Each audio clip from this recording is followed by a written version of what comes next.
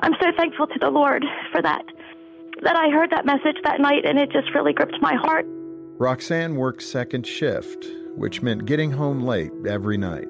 But one evening was different. Instead of her favorite rock station, she found Focus on the Family on the radio. I didn't find out until sometime later that I actually, got saved or born again or, gave my heart to the Lord that night. I just knew that I prayed the prayer at the end.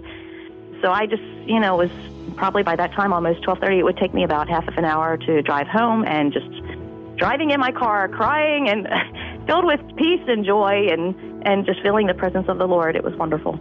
I'm Jim Daly. Working together, we can save more families like Roxanne's every month. Become a friend to Focus on the Family and invest in this ministry. Call 800-A-FAMILY or donate at focusonthefamily.com/family.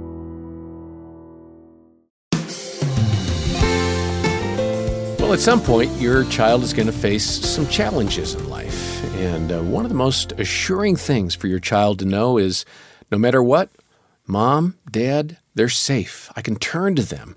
But how can you foster that sense of being an encouraging, safe place?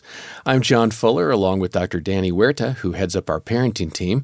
And we're going to hear now from Dr. Randy Schrader. He's a counselor and author and speaker, and he talked to Focus President Jim Daly about what it looks like to be a source of inspiration and encouragement to your child. Randy, along those lines, the whole culture is fear-based about what could happen. So how do we fight that? How do we assume that our kids actually can get bumps and scrapes and difficulties can happen to them and they'll be okay? I think just recognizing that that's a normal part of life. When the three of us grew up, kids may have picked on us at recess. Should we say it? We didn't have seatbelts when we were kids. Or bike helmets. That's how old we are. Yeah, and so those bumps and bruises happen. Yeah.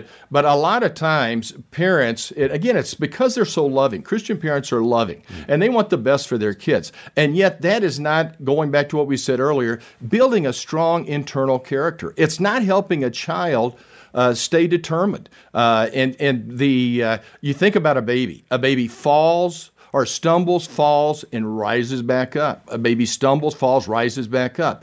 And eventually that baby learns to walk. Likewise, even in preschool, elementary, high school, kids need to learn to rise back up and be individuals of bounce. And with God's help, they can do that. Yeah, it's so good. You also have the amazing A's. I want to cover this basic stuff, then the rest of today and next time, we're going to get into more depth here. Okay. What are the amazing A's? Well, the first one is acceptance. Kids need unconditional love. And that's what acceptance is. God says to every Christian person, I love you and I will always love you. And sometimes I don't approve of your sinful thoughts, words, and actions. And likewise, a parent needs to use, run-on sentences and use that word and say, I love you and I'll always love you. And I don't approve of your missteps or your mistakes. So that a youngster knows that Mom and Dad love me. They have my best interest at heart. They want me to become confident, a good decision maker. And then another A is attention. Kids need attention from Mom and Dad, and that's just not being in the home. So many dads especially, but could be moms, think if I'm in physical proximity with my child, I'm giving them attention. Check that box. Check that box. No, it has to be, the eyes are windows to the heart. It needs to be looking into a child's eyes, having dialogue, encouraging a child. Another A that's so very important is appreciation. And telling a child, we may talk a little more about that later, but what they appreciate about the child. Thank you, I define as gratitude. Good to tell a child, thank you for doing this, thank you for saying that. It's even more important to say, I appreciate. Mm-hmm. And then affection. Affection is absolutely huge. And parents need to think of affection as verbal and physical affection. That is what makes a huge difference. It's not 70% of adults I've counseled have told me that they did not receive both verbal and physical love from their parents growing up. Well, Danny, such practical ideas from Randy Schrader, and of those 4 A's that he mentioned, I wonder what you found to be the easiest or the best to practice, or maybe a challenging one. Yeah, Randy's provided us some great great A's, great content for us to be considering as parents. And I would say the toughest one for me is attention. Just that undivided, attentive attention. I can sometimes pretend I'm paying attention, right? Well, you're a man of many ideas. You're always thinking and doing stuff. Well, and sometimes they're just things that are lingering in the mind. And each of my children have their own things and that they want to share, and they'd come up and start talking, and sometimes I even just flex my entire muscle system of my body or my fist to just try to shift my brain. I'm going, I can't even shift my brain to pay full attention, or I'm distracted on the next thing, and it's been quite an exercise for me to learn how to just calm down, be attentive, let things go, and just breathe and be present. I'm not perfect at that. That's a habit. That's what Randy's talking about, these habits we can work on. Now, the one thing I feel I'm good at is affection. I love words that are affectionate for my children, and also the physical touch.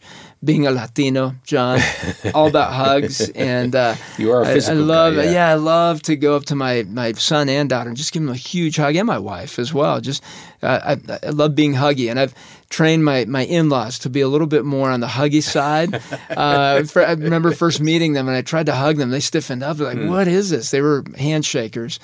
And now we show that affection, and I want that to be a part of the culture of our home.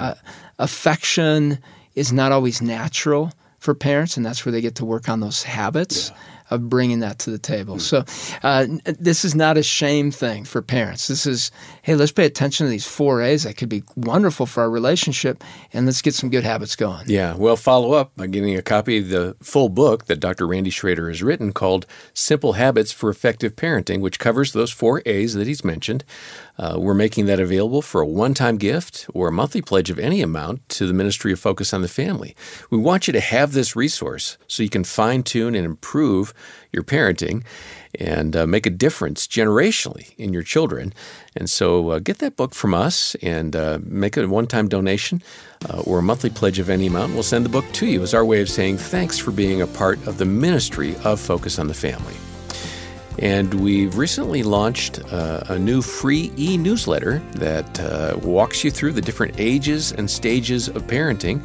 Whether you've got a toddler, a child in preschool, a teen, or maybe a young adult, you're going to find this content helpful. And the link for that newsletter is in the show notes. Next time, more from Dr. Randy about the differences that physical touch can make in your child's maturation. For now, on behalf of Danny Huerta and the entire team, I'm John Fuller, and thanks for listening to the Focus on the Family Parenting Podcast. As a parent, it's easy to find myself sitting backseat to my kids, in the back seat. It's tough to be a step ahead, and full honesty, I'm pretty hard on myself when that happens. But I've found Practice Makes Parent, a podcast from Focus on the Family, hosted by Dr. Danny Huerta and Rebecca St. James. It helps me be more intentional and not feel alone when things get tough. Everything they share is practical and well-practiced, and I can use it right away. Listen to Practice Makes Parent wherever you get your podcasts.